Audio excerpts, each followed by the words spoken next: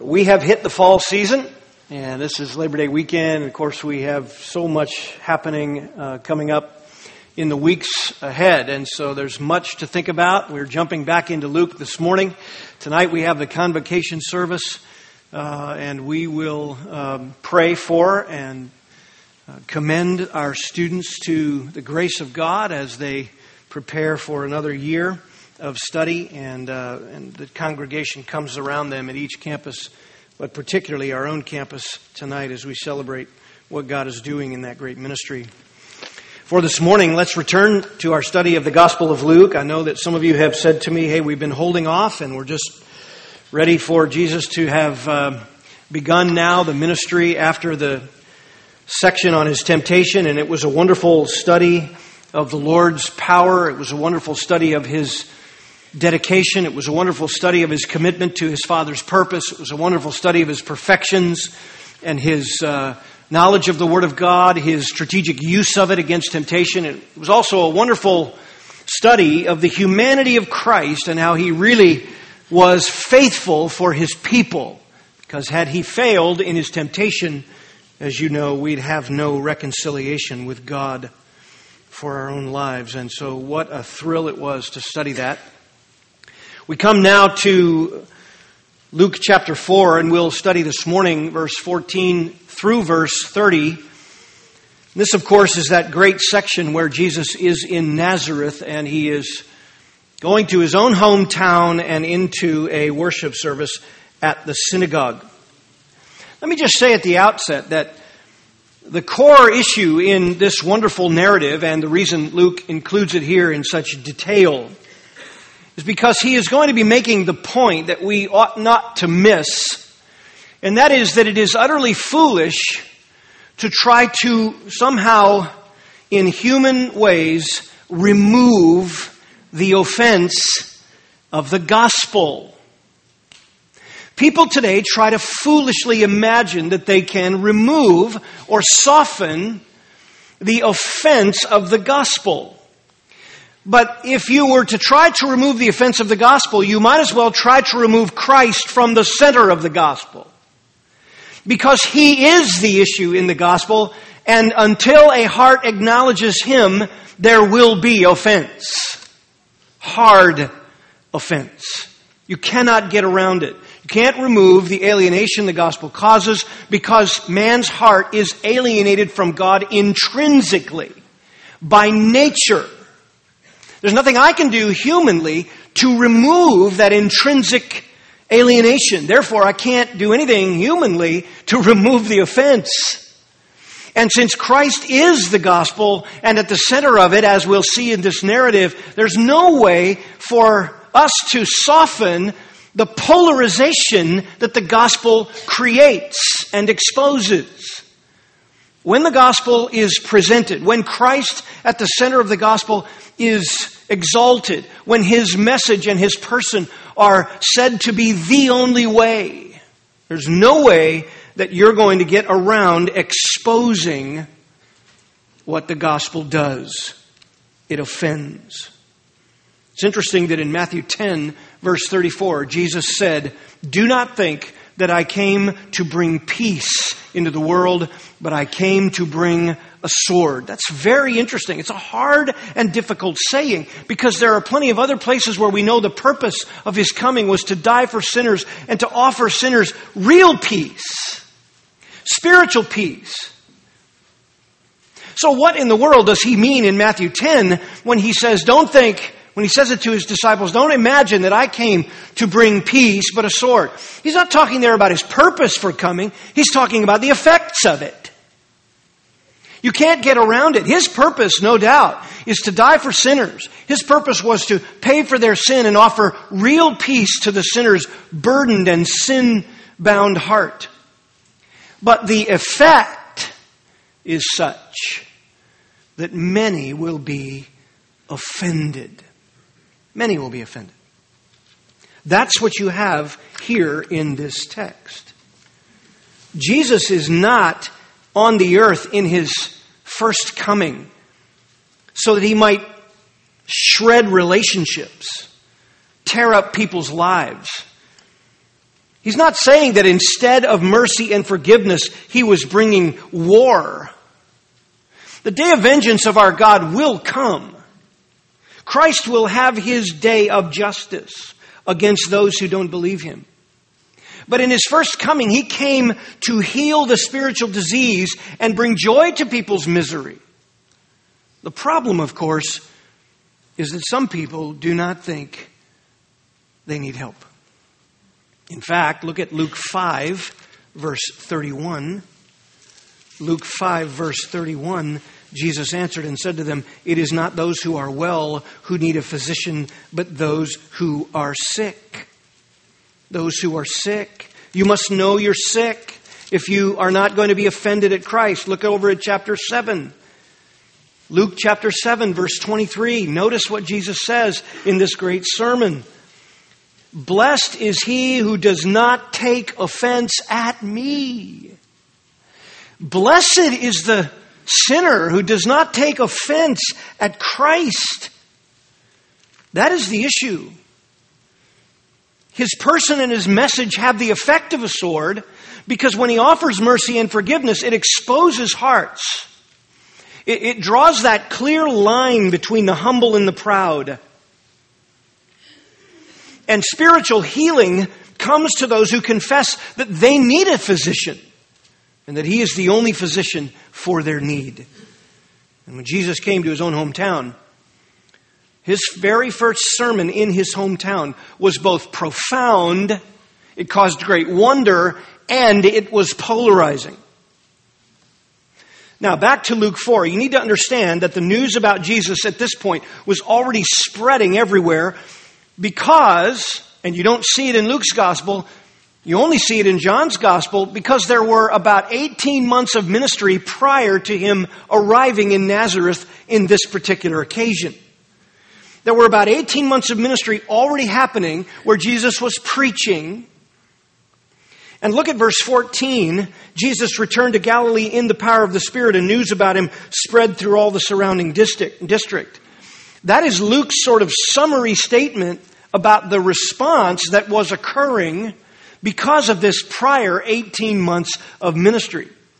So after the temptation, Luke then fast forwards past that 18 months of ministry to this incident here. And that year and a half was no small set of circumstances. Amazing things happened during that year and a half. Amazing displays of power. And it's what made his popularity spread through all the surrounding district. In fact, John's gospel says that after the temptation, Jesus then first went back to Bethany beyond the Jordan, to the place where John the Baptist was dunking converts. And he spent some time there as John the Baptist was being interrogated by the Pharisees as to who he was. And he said, "I'm not the Christ." And he started pointing followers to Christ. A day after that, he saw Jesus and called him the Lamb of God who takes away the sin of the world. And he called him the Son of God.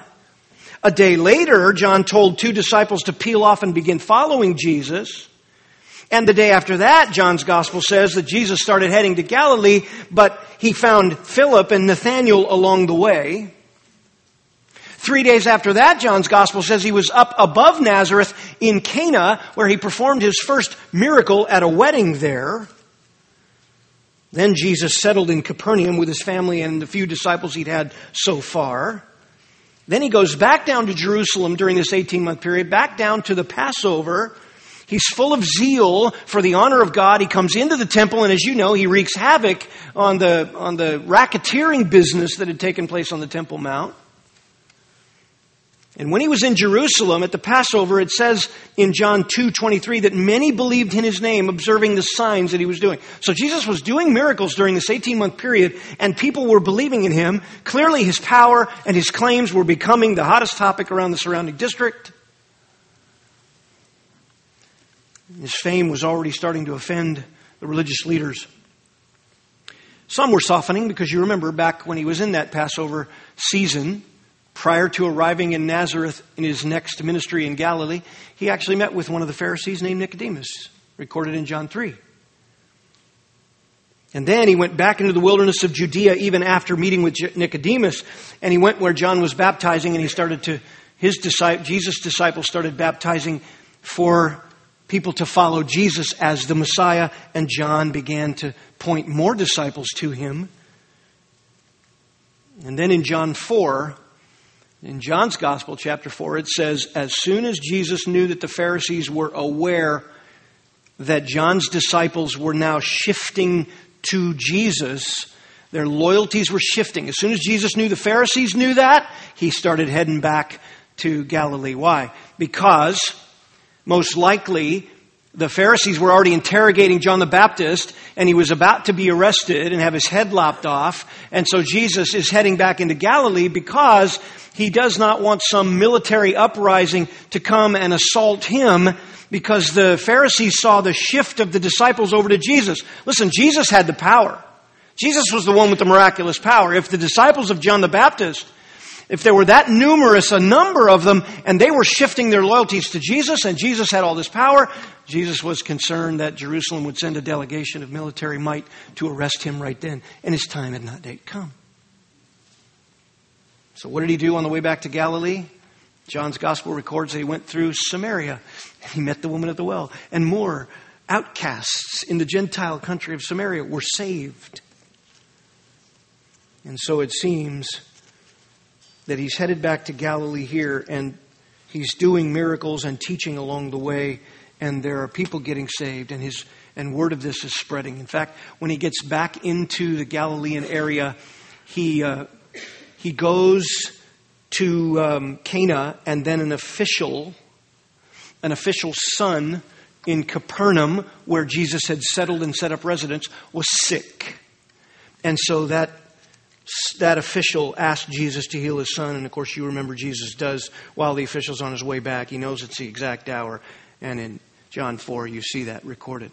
So Luke skips all of that and brings us fast forward to this narrative here.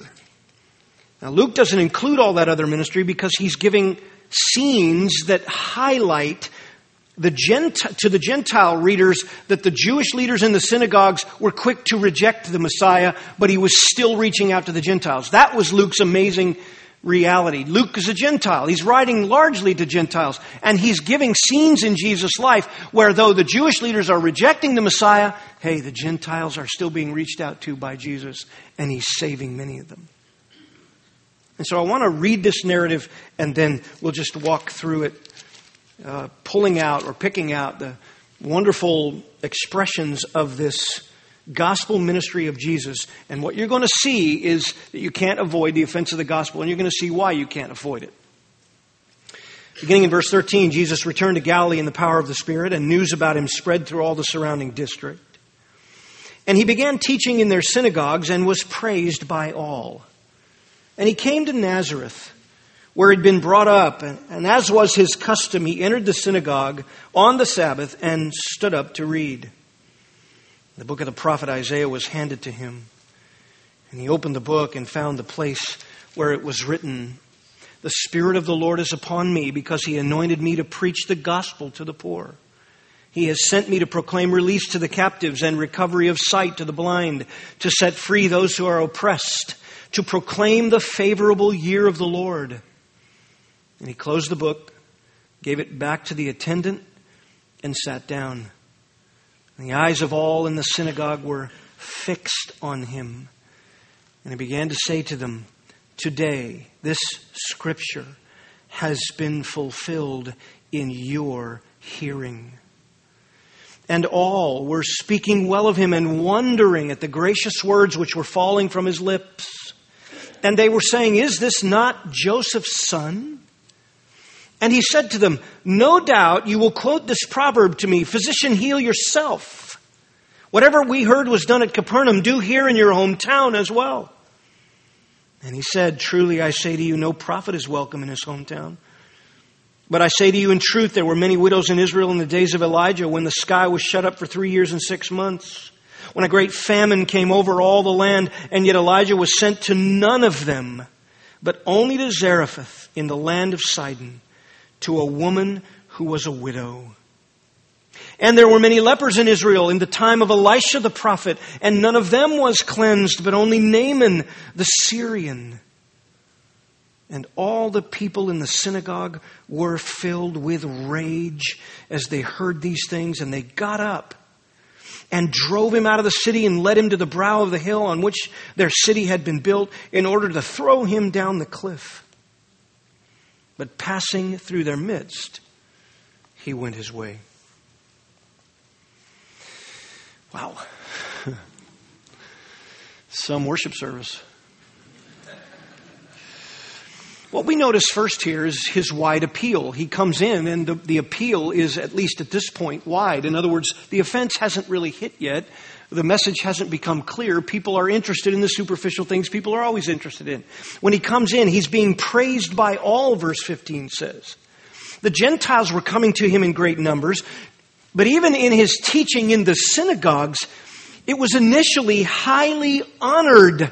That's the terminology here, praised by all. It is the term for highly esteemed, or literally the term could be translated glorified. His teaching was exalted, elevated, made much of. It was esteemed, highly honored, even in the synagogues. And you can imagine why. People, again, are interested, at least initially, in the superficial things. This guy's a perfect communicator. Who wouldn't want that? I know some of you right now are thinking, I wish he were here. Jesus is the perfect communicator, flawless. His logic is uncontestable. His reasoning through the implications of the truth was accurate, always down to the heart level, always getting at the issues no one else sees. I mean, that would have captivated the hearers. It was so full of genuine passion. It was so clear and heart-stirring. It was beyond what they ever had on a weekly basis. It was light years beyond the typical rabbi in town who droned on about minutia. And, after all, Jesus had displays of awesome power that they wanted to witness, so everybody came. Always interested in some sort of display for our own interests. Some sort of display that human beings can evaluate as to whether it is worthy of their attention or not. There wasn't a question he couldn't thoroughly put to rest, so they wanted to see him joust with some of the leadership. They'd already heard that. Man, did you see how he put down the guys over here, their silly reasoning, and then the lawyers faced off with him, and he just silenced them in front of the crowd. The guy is absolutely amazing. We want to see this guy. We want to hear him. He had no rivals to his vast knowledge of the Old Testament. And in all of that instruction, he was the perfect, consummate shepherd's heart for people's needs. They could see the compassion in his eyes. It's no surprise he was praised by all. His appeal was wide. And he had an initial hometown welcome that was pretty nice. From his wide appeal, you get to the initial hometown welcome. Notice, and he came to Nazareth where he had been brought up. And as was his custom, he entered the synagogue on the Sabbath, stood up to read. What does that mean? They asked him to read. They knew there was trouble with some. Word had already reached in a year and a half of what he'd done down in Jerusalem and how he went into the temple and zeal for the house of God had consumed him. And there were religious leaders all over the Galilean regions as well as Judea who were talking about some of the conflict that Jesus was stirring up. But notice here, he stood up to read, and the book of the prophet Isaiah was handed to him. This is Luke's way of saying, look, he was having an initial welcome, even being chosen to be the reader. By the way, it was Jesus' habit, the habit of his upbringing, the habit of his adult life. It says here that he was going to the synagogue on the Sabbath. In the synagogue, synagogue worship actually wasn't around during the tabernacle or temple days of Old Testament Israel. What happened is when Babylon crushed Israel and took them into exile in 586 BC, anytime there was an opportunity to gather and have instruction and catechization of the doctrines and the truths of the Old Testament, they developed these little groups and they were formed into synagogues, and then down through the history, more and more of them, they were the small group gatherings, really, outside of temple worship. They sang psalms. They recited Old Testament law. They recited the Shemana Esra. Our Lord is one. The Lord our God is one God, and you shall walk by the way, teaching these things to your children. This was all a part of what was read in the synagogue. They worshiped together. They prayed together. They read scriptures. They were taught the meaning and application of the truth. They were encouraged in the fellowship. They were challenged to remain faithful to God.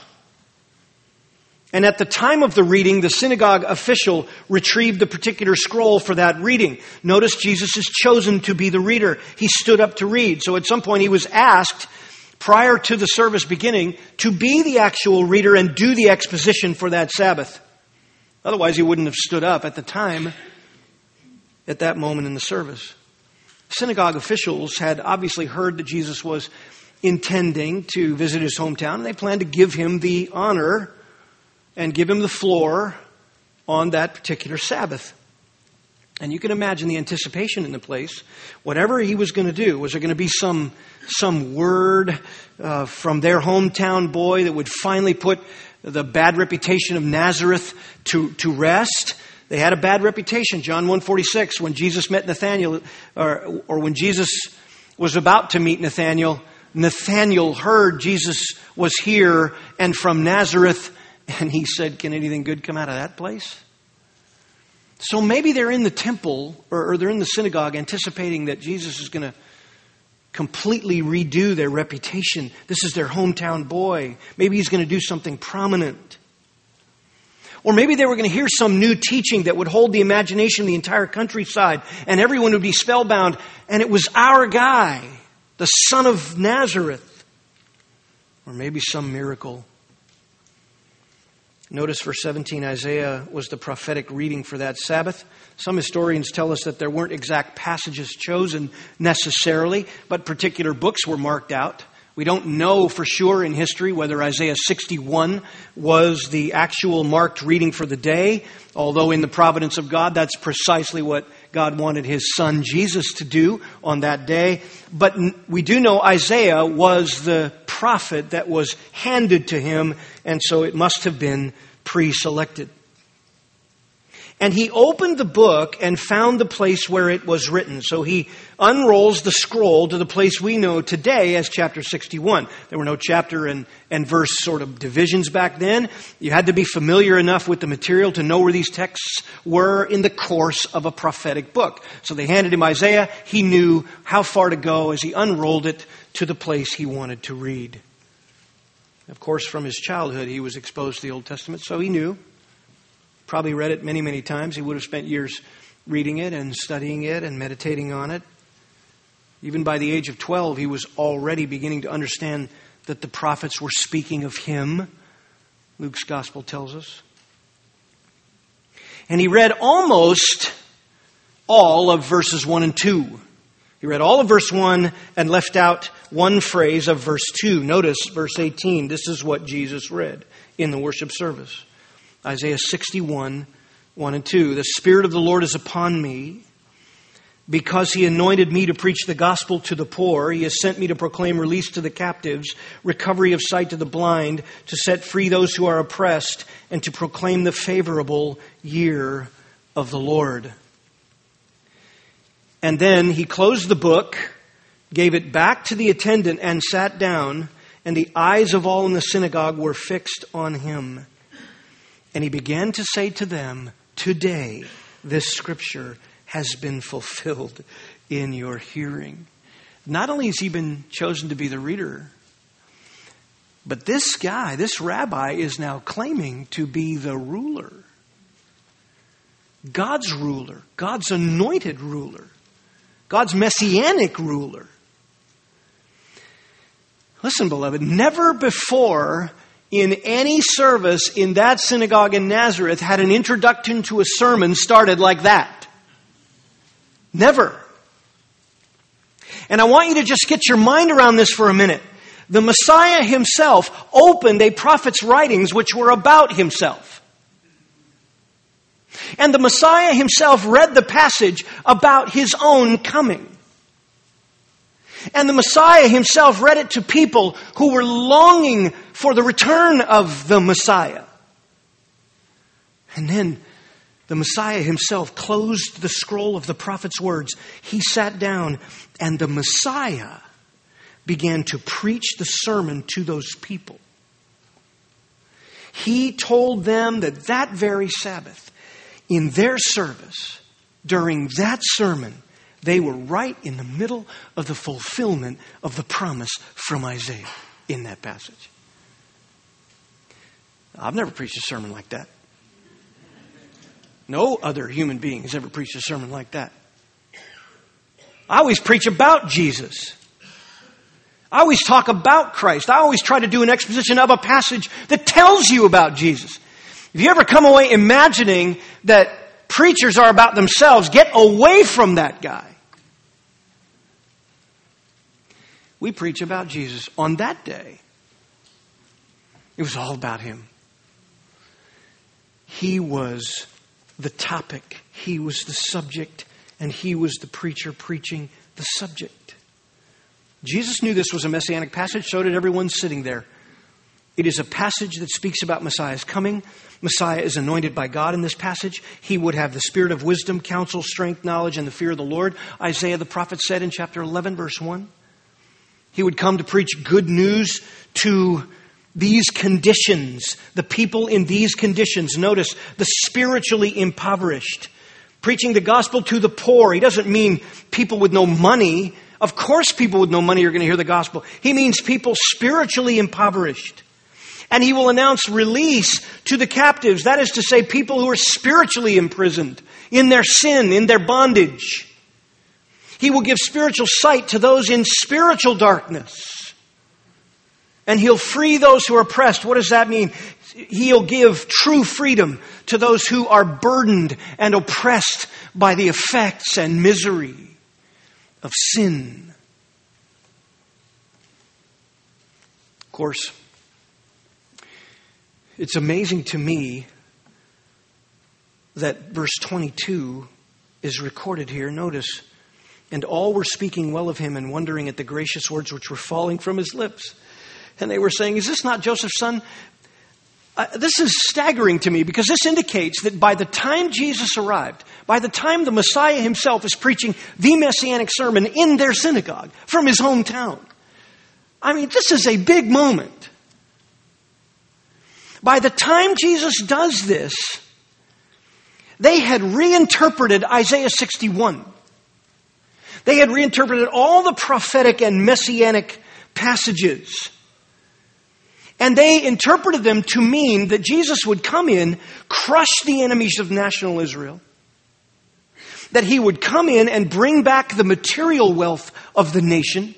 Take them out of Roman exile, out of Roman oppression, out of the economic taxation.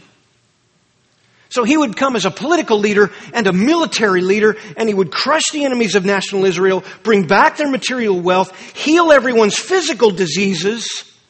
In other words, He'd take care of the diseases that had swept through the land.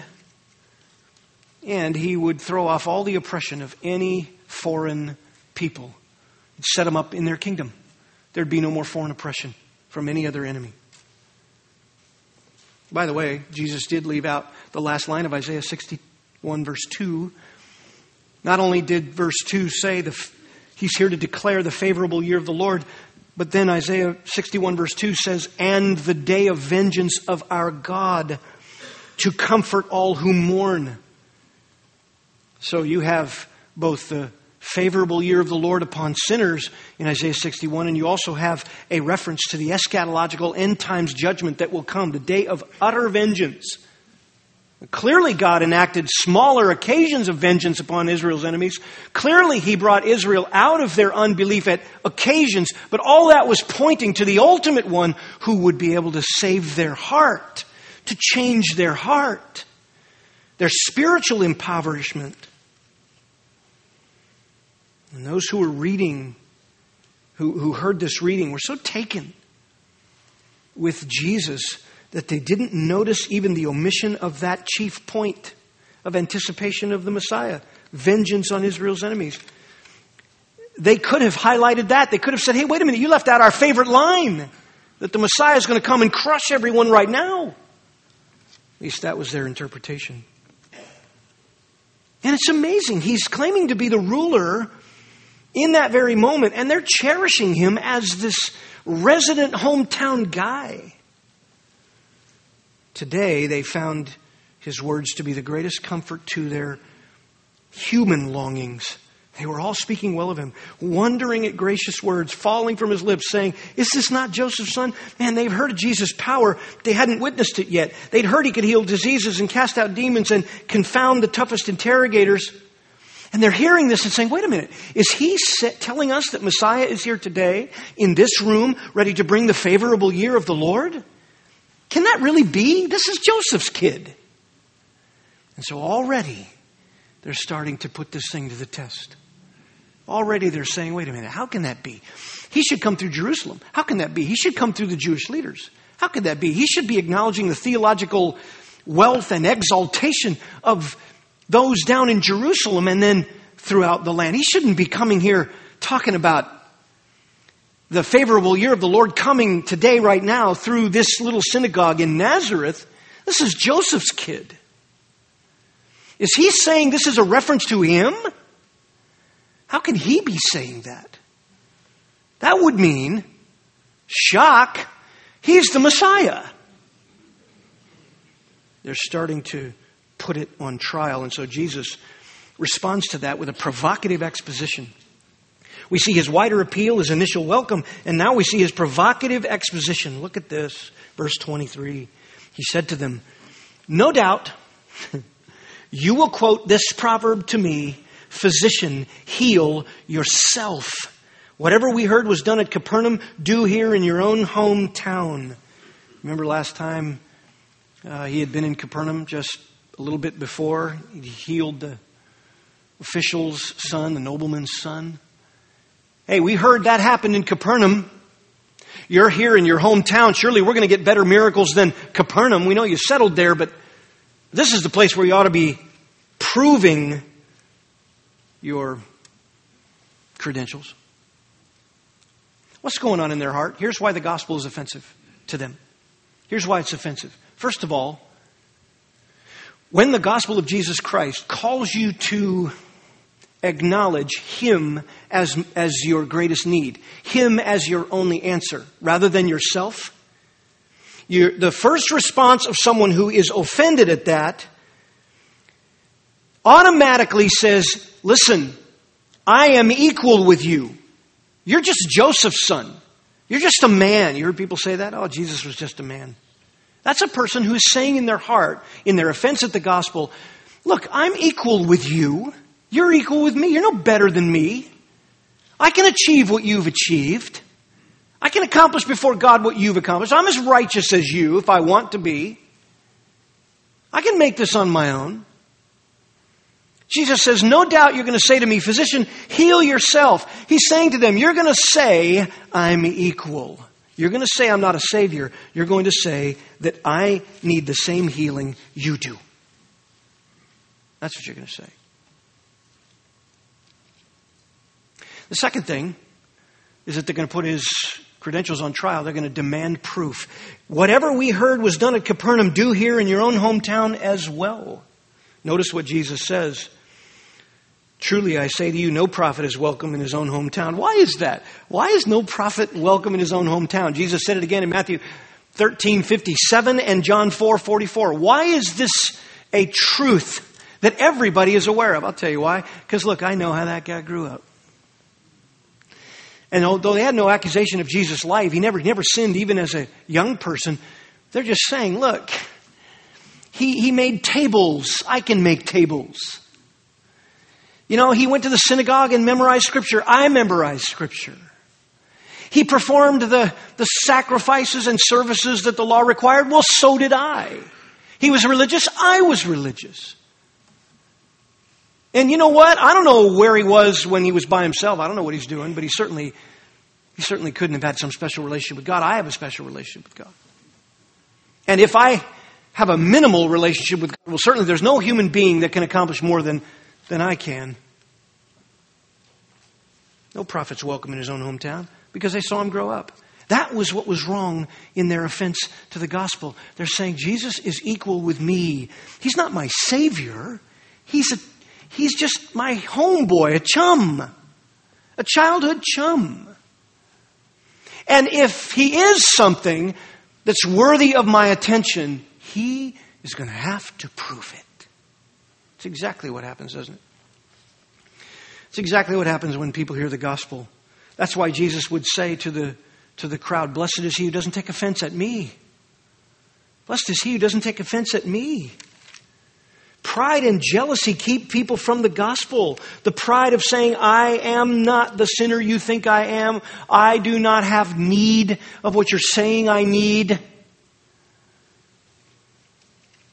Listen, you can foolishly try to remove that alienation, but it is impossible. Unless God, through your gospel proclamation, softens and convicts, and unless the circumstances of that person's sinful heart before a holy God demonstrate that softness, there isn't anything you can do to remove the offense. It is intrinsic. You could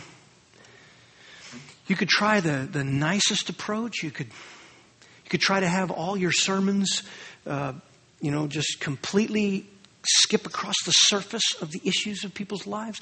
You could avoid texts of Scripture that are difficult. You could make your ministry so seeker-oriented.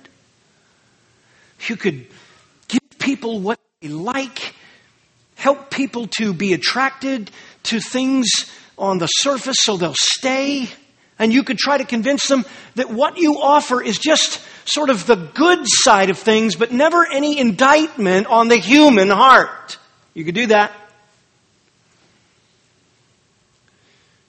Pragmatism of American evangelicalism has proven that is nonsense. It doesn't do anything except perhaps convince people that they are in a relationship with God that's right when it's not.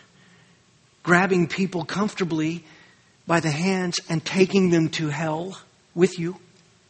That's all that is. See, but Jesus was so tender and compassionate. Really? How about these two illustrations in his sermon? How about these two illustrations? He sees what they're doing. He sees that they're just listening to the gracious words falling from his lips. And so he has to say, "Hey, you're going to tell me that you're an equal with me. Hey, physician, heal yourself. You got just as much problems as we do. You're no better than us.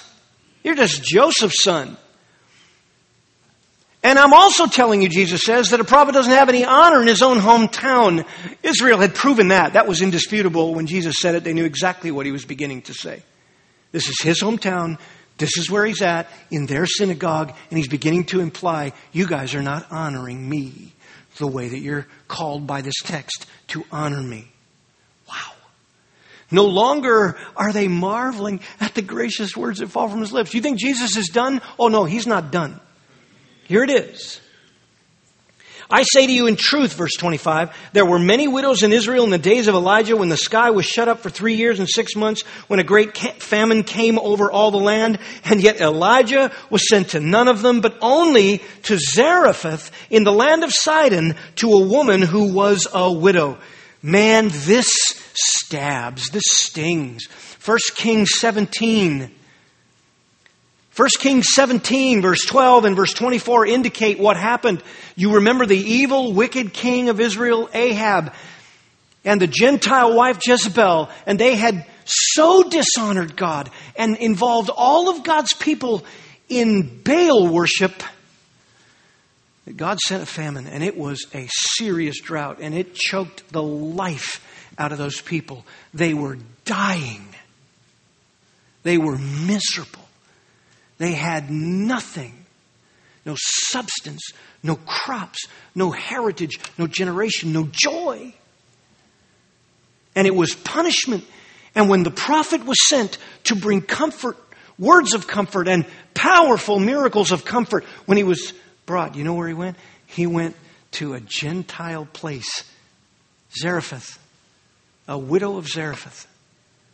And it was a woman, an outcast from Sidon.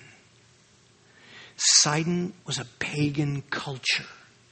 Jesus is saying, look, when you take offense at God's servant, at God's message, when you take offense at the gospel and truth of God, He reaches out to those with soft hearts and He closes you out. He closes you out. Illustration number 2, another great prophet in Israel, Elisha. Verse 27, and there were many lepers in Israel in the time of Elisha the prophet, and none of them was cleansed, but only Naaman the Syrian. This is probably an even more stinging illustration, because not only was a leper considered judged by God and therefore lost forever, the disease was considered a sign of God's hand of judgment, as often it had been, though He always said so. The disease itself was a result of sin, and Gentile nations had just as much of those diseases in their nations as Israel sometimes did in its history. But not only was leprosy considered off limits in terms of God's grace, but also this is a Syrian, Naaman the Syrian. This is grace brought to a people so hated, so much the enemy of God and His people. And this is a leper considered under the judgment of God from pagan Syria. And it is he to whom Elisha went, and grace from God was reaching out. So here is Jesus' provocative exposition. Today, this passage is fulfilled in your hearing. There are spiritually poor people, spiritually impoverished, spiritually imprisoned people, spiritually oppressed and miserable people. And if they will soften their hearts and not be offended at me, the grace of God will come. But you, no doubt, you're sitting there and you are saying to yourself, are you really anything more than Joseph's son? Surely you're not my Savior. You can't be the Messiah. He says, you're going to say to me, physician, heal yourself. Prophets without honor in his own hometown. Wow, what are you saying? Are you saying that because this is your hometown and you're a prophet, we're supposed to esteem you out of Isaiah 61? That would mean you're the Messiah. I don't think so. In fact, Capernaum had a display of miraculous power. You better start doing some miracles here, buddy. You need to satisfy me before I ever consider the grace you offer. Wow. Listen, until someone is softened in their heart, as they're taking offense at Jesus, there is nothing you can do but speak truth in the love of Christ and wait. Speak truth in the very love of Christ and wait. That's what you do. If you try to get in there and eliminate that offense from human means, you will accomplish nothing, because the offense is intrinsic. I'll tell you what, this group was anticipating Jesus coming, heard about His miracles. Guys, He's coming into town. He's coming to our synagogue, the synagogue he grew up in. We all know him. Everybody knows Joseph's son who grew up here. Everybody knows how faithful he was to the synagogue. Everybody knows that 18 months we've been hearing that things are happening all around Jerusalem. In fact, a lot of the Gentiles went down for the festivals and saw some of the signs. And they must have come back to Nazareth and to the synagogue saying, hey, he did some amazing things down there. And they're anticipating that Sabbath day. And they're gathered. And they are abuzz. Their heart is in their throat. They're thumping, waiting for some miraculous display so that they can put Nazareth on the map and put themselves in an exalted position. And he comes in, chosen to read. He reads the passage, claims that this is about him, and it is fulfilled today right where you're seated. And they were wondering, to gracious words falling from his lips, but then they heard something in there and they started to question, wait a minute, isn't this just the son of Joseph? That can't be. And he knew right then what was happening in their hearts. They wanted self-exaltation. They wanted Jesus to look at them as already righteous, already having arrived. They wanted the esteem of the Messiah. They didn't want to esteem the Messiah. And by the time he finished his 2 illustrations, it was all out for this guy. Notice what they do. They got up. Verse 28, they were filled with rage as they heard these things. That's the verbal idea that as they were listening to it, they're starting to boil. The blood is starting to boil, and they're touching each other and grabbing each other, and it's starting to stir. And they got up. I mean, that is a collective mob that's angry, and they know what each other wants to do. There's nobody in there saying, I'd like to kill that guy, but I wonder what anyone else would think. No, there's none of that. This guy has called all of us unbelievers, and he's saying he is our Savior. They got up in a mob and drove him out of the city and led him to the brow of the hill. When you go to Nazareth today, we were just there recently, and there are these craggy areas, and there are traditional spots where the synagogue is believed to have been, and now they have a little section that they've left in the old flavor of first century, just with the kind of life that they lived there. So you kind of go to that section, you get a feel for it. But there are craggy sections around there and cliff areas, and everybody sort of marks out where they think the spot might have been. It doesn't really matter. All of it would have been life-threatening. And they went out of the synagogue, dragging him to the top of this hill that was at the center.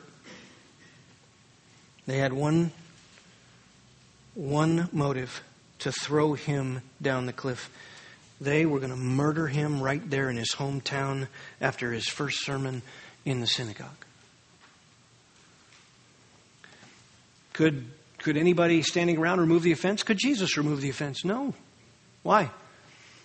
Because until you come to the place where you accept that you're not an equal with Christ, but you're actually condemned by Christ, until you accept that He is the only Messiah, the only Savior, the one who can bring the spiritually poor people to spiritual riches, until you accept that you're blind, until you accept that you are oppressed by your own sin, until you accept that you are in bondage and in prison spiritually, till you accept that, you won't be blessed because you take offense at Christ. In the Sermon on the Mount, blessed is he.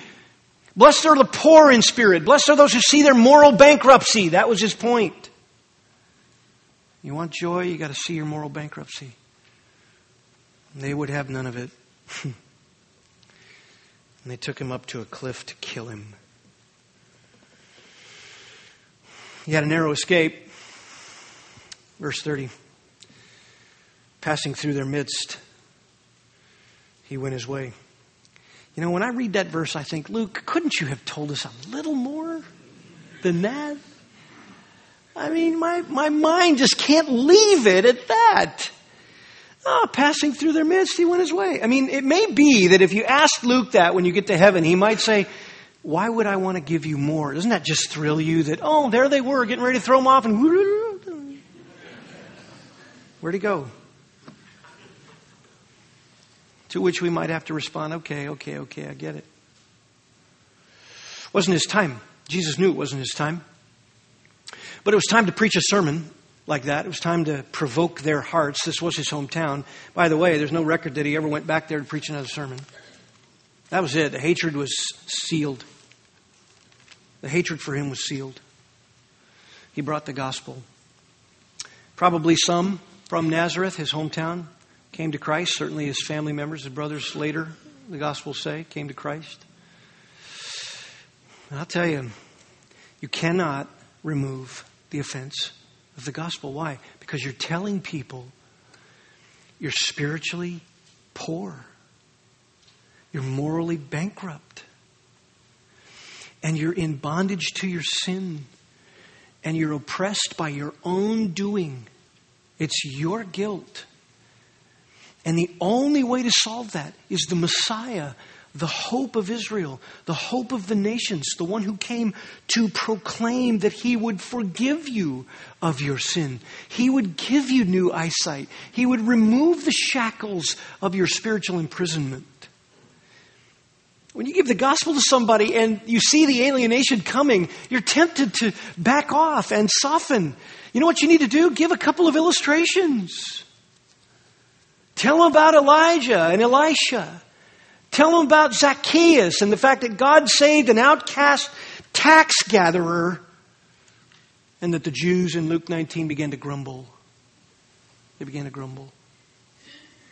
Give them illustrations from your own life. How many years did you grumble at the gospel because you would not acknowledge that you were spiritually poor? You thought you were equal with Jesus. You thought you could get to God on your own. You would say to Jesus before you came to Christ, "Physician, heal yourself. I'm fine." Instead of that day when you came to Him and said, "No, Lord, you are the great physician." Remember what Jesus said in Luke 5:31? "It is not those who are well who need a physician, but those who are sick." That's what you tell them. Verse 32, "I've not come to call the righteous, but sinners to repentance." How many people are righteous? None of us. Isaiah 64:6. All of our righteousness is as filthy rags. It's over before you're taking even a breath. You don't have any righteousness. But Jesus has not come to call people who think they're righteous. He's come to call sinners to repentance. And He says in John's Gospel, "To those who come to me, all those who come to me, I will not cast out." You can't remove the offense of the gospel, beloved. Jesus didn't do it, and you couldn't do it. In fact, they did eventually kill Him. They didn't throw Him off a cliff, but they trumped up charges, dragged Him before a kangaroo court, and hung Him on a cross. And that was Jesus' purpose. You know why Jesus didn't let Himself get thrown off the cliff then? So that you and I could have salvation now. If He'd let Him throw Him off a cliff, then He wouldn't be the cursed one who hung on a tree. He wouldn't have atoned for sin by the shedding of His blood as a sacrifice in the way that the Old Testament prophesied. Do not try humanly to remove the offense of the gospel. Let God remove it in Christ. Amen. Lord, thank You. Thank You that when You preached this amazing, provocative, glorious message, thank You that on that day in Your providence, it was in Your hometown, Your home synagogue, to a lot of the people You grew up with. And You rolled out such a precious message to them. And You didn't come in the synagogue pronouncing judgment, but You actually offered Yourself. You read the passage first, when You could have already looked into the hearts and seen the offense that was coming. And thank You as well that You boldly proclaimed Your own messianic credentials. Nobody needed to doubt it. And when You saw people putting Your reputation and credentials on trial, You knew what that meant. That You were without honor in Your own hometown. That pride and jealousy and self-righteousness was hindering them from seeing the truth, and they were taking offense at You. Therefore, they were not going to be blessed with the truth. And so in one last moment of grace, You pointed them to their Old Testament prophets. And in grace, You warned them that God does not save the self-righteous, but He calls sinners to repent. Lord, we thank You that You went from that occasion to the cross for our sin. And help us as a church never to fall into the trap of trying to humanly remove some offense, but to speak the truth in love and to wait on You and pray for people, to show them the power of Your transformed life by the Spirit's work accomplished in us. And may we never fear just speaking the truth in love. And let you polarize hearts and expose where men are. We thank you for the passage that we're in. If there's somebody here today who's offended and has been offended, and they're not experiencing the blessedness of forgiveness, Lord, I pray that we've taken them into the Nazarene synagogue. We've taken them there to that place in this narrative. And they've seen the offense that hard hearts have in their experience. And maybe, Lord, you would use that by your grace to soften a heart in our midst today. We pray it in Jesus Christ's name. Amen.